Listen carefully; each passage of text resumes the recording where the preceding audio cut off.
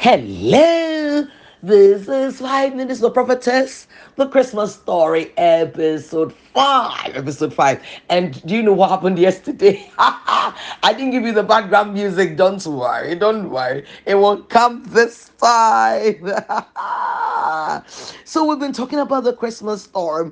We've been looking at Reuben and how he was cursed because he went into his father's wife. Okay, and even though he was the firstborn and he was supposed to have inherited the double portion and also the kingship, but because of what he did,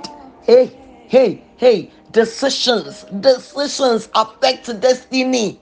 Decisions, this decisions and decision of one man can cause so many people to fail. I pray for you. I pray for you that in this Christmas season, you will not throw away caution. Oh, let's throw caution to the wind and enjoy Christmas. Later, we'll come back for. No, no, no. You don't do that. And that's why God brought this message to you. Reuben said, you will not excel because you are like a flood, uncontrollable like a flood. You can't control your passion, and therefore you slept with your father's husband, wife, and because of that, you will not excel. And I told you, the tribe of Reuben was depleting, and it took Moses, a prophet, to rise up and say, hey, Reuben shall live. And men began to come out of Reuben, and then he became the tribe that he became because of what his decision, one decision. I pray for you. I pray for you. May we decide when may our decisions not cost us so much like Reuben. So we're looking at the birth of Jesus and this Christmas story, and we are in Matthew now. I want to look at Matthew, want to look at Mark, want to look at Luke, want to look at John.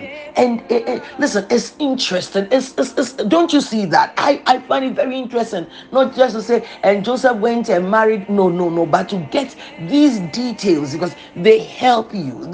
They are so great that just that even that Matthew was tracing the genealogy of Jesus through kings because he said Jesus is a king. That alone, that alone writes the whole Bible. I'm telling you, the essence, the lesson in there writes the whole Bible. That Jesus is a king. And Jesus came. Why did he come? To make you also a king. I mean, I'm just going beyond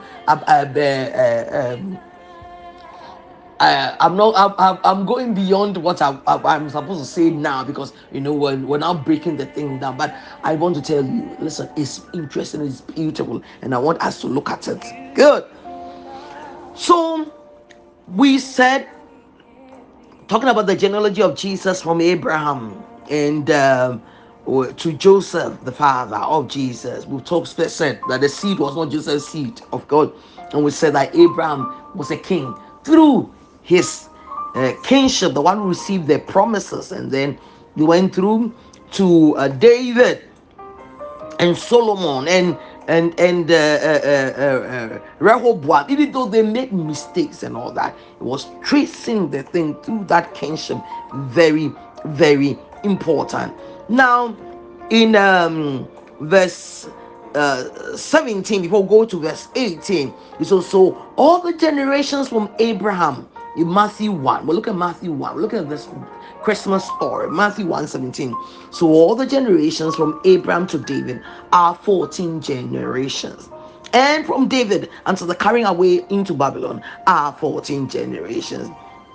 And from the carrying away into Babylon unto Christ are 14 generations. So 14 generations up to David to Abraham, 14 generation David to the carrying away to Babylon, the 14 generations. That makes it what? 14 plus 14 plus 14. Okay, 6 plus 6, 4 plus 4, 8.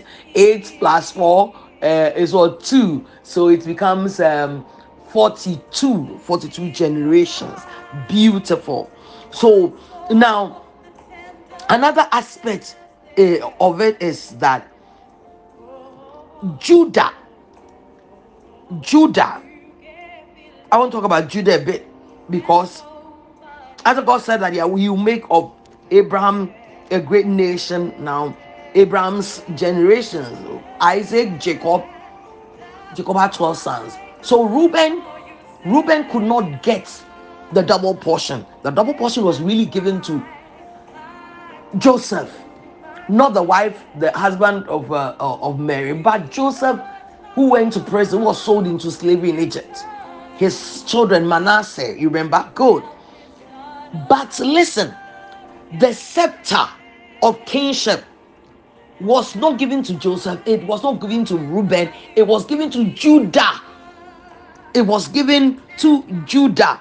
And verse 3, no, verse 2, Abraham begat Isaac, Isaac begat Jacob, Jacob begat Judah and his brethren, and Judah begat. So the scepter went to Judah. So the same Genesis 49 verse 10 says, the scepter shall not depart from Judah, nor a lawgiver from between his feet, until Shiloh come. And unto him shall the gathering of the people be. When the Shiloh comes, the gathering of the people will gather unto him, talking about the Christ again. Oh, beautiful, so powerful. So he said, the scepter shall not depart from Judah.